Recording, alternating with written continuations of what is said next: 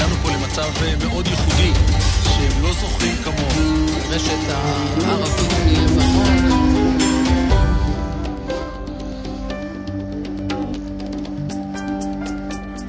שלום, וברוכים הבאים לכאן ועכשיו.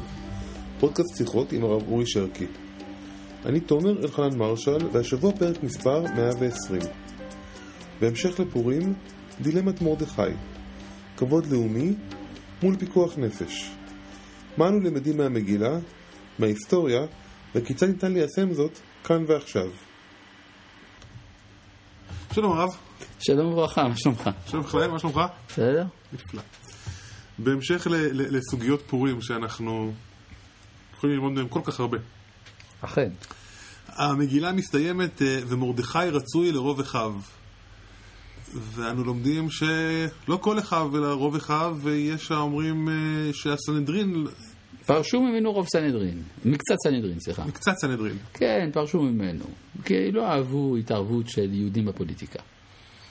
לא אהבו את גאולת פורים שנעשתה בצורה בזויה, מצד האמת, שנמסרה בחורה טובה מישראל לגוי. לא אהבו אולי את רוח הנקמה שלבשה את היהודים להרוג בשונאיהם. אז לכן פרשו ממנו קצת סנהדרין. השאלה היא, מה נשאר בזיכרון ההיסטורי-לאומי שלנו מאותו מקצת סנהדרין, ומה נשאר ממורדכי היהודי? מורדכי היהודי הוא הגואל. כן? לא מאסתים ולא גאלתים לכלותם, להפר בריתי איתם, אומר התלמוד שהעמדתי להם דניאל בבבל ומורדכי בפרס, בשושן. ומתתיהו ובניו במלכות יוון, ושל רבי וביתו במלכות אדום. כלומר, בסופו של דבר אנחנו צריכים לשאול את עצמנו מי הוא זה שפעל פעולה משמעותית בהיסטוריה, מי פעל עם אל ומי לא. וההיסטוריה מלמד אותנו את זה. אכן כן, והניסיון ההיסטוריה מראה שמורדכי הוא זה שהוסיף ספר לכתבי הקודש, ונקבע על ידו חג הפורים שלו ייבטל לעולם. אז אם כך, מה בכך שפרשו ממנו מקצת סנהדרין, אם רוב סנהדרין והקדוש ברוך הוא לא פרשו ממנו? אוקיי.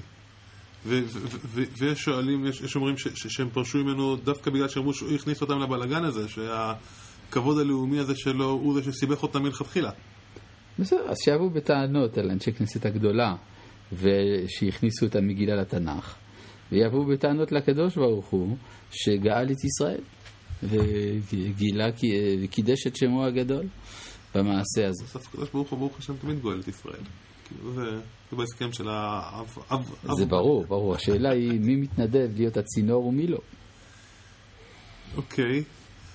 וכשאני חי, כאילו, הכיוון המקורי של השאלה שגם מגיע מקרן, היה המתח הזה בין הכבוד הלאומי לבין הפיקוח נפש, ובמתח הזה אנחנו לומדים אותו לאורך כל הדורות. אני לא יודע אם אפשר ללמוד מזה משהו, כי ההתנהגות של מורדכי היא התנהגות ייחודית. ייחודית? ייחודית, כן, הרי אם תשאל להלכה נטו, ייתכן שמותר לו להשתחוות לאמן, תלוי איך אנחנו מסבירים את הסירוב שלו להשתחוות, כפי שאני גם הסברתי בשיעור של יסוד המגילה, שנמצא במספר גרסאות באתר. אבל זה ברור שגם הדרישה של מורדכי לעמוד על כבודו הלאומי, היא החלטה שמחייבת קודם כל אותו. וייתכן מאוד אם כן שכאשר הוא שמע שבגלל התנהגותו נגזרה גזירה קשה על כל ישראל, אז הוא שאל את עצמו מן הסתם האם נהג נכון או לא נהג נכון. הוא כבר עשה את זה. כן, אבל בכל זאת אדם צריך לפשפש במעשיו, לראות אם מעשיו היו טובים או לא היו טובים. וייתכן כלומר, אנחנו לא נכנסים לנבחי לבבו של מורדכי, שמה היה לו רגע של ספק בדבר. ואף על פי כן, אנחנו רואים שההשגחה העליונה סדרה שדווקא עמידתו של מורדכי על כבודו היא זו שזיקתה אותנו בחג הפורים ובנקמה גדולה וקידוש השם גדול. כלומר, ומפה אנו למדים בדיעבד הוא צדק. כן. האם באותה שעה אפשר היה להצדיק אותו? אני חושב שאי אפשר לדעת, כי זה מעשה ייחודי של אנשים, כמו שיש הוראת שעה לפעמים, שאדם לוקח אחריות עליה כהוראת שעה, לך תדע אם הוא צודק או לא צודק. או כמו מעשהו של פנחס, שבמעשהו של פנחס החז"ל אמרו דבר מאוד חריף, והוא שאם נהפך זמרי והרגו לי פנחס פטור. כי הוא בהגנה עצמית. ואם נהפך זמרי? והרגו לפנחס, כלומר כשפנחס תוקף את זמרי, בשעה שהוא בועל את הארמית, כן. אז אם זמרי היה מתוך הגנה עצמית הורג את פנחס, הוא היה פטור. כן, ללמדך שההצלחה של פנחס היא תלויה בהסכמת הבורא בסופו של דבר. פנחס בן אלעזר השיב את חמתי, ולכן אני קוראת לו בריתי שלום, ושהוא לוקח את כל מלוא האחריות על התוצאות הטובות או חס וחלילה הרעות שיכולות לנבוע ממעשהו.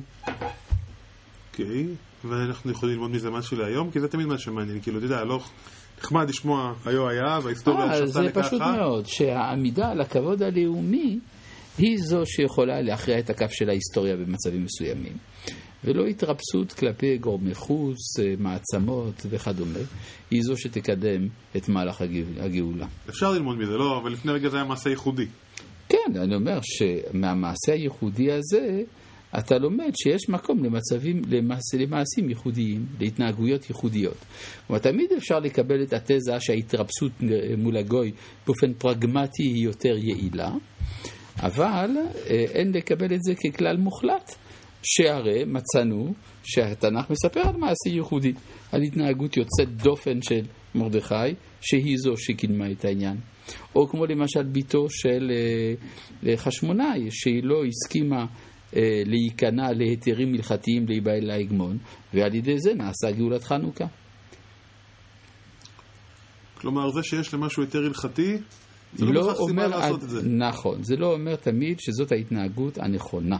לפעמים דווקא היתר בא לבחון את היכולת של המנהיג באותה השעה להטות את הכף של ההיסטוריה לכיוון הנכון. יש גמרא שדנה בשאלה האם מותר להתגרות ברשעים בעולם הזה. כן.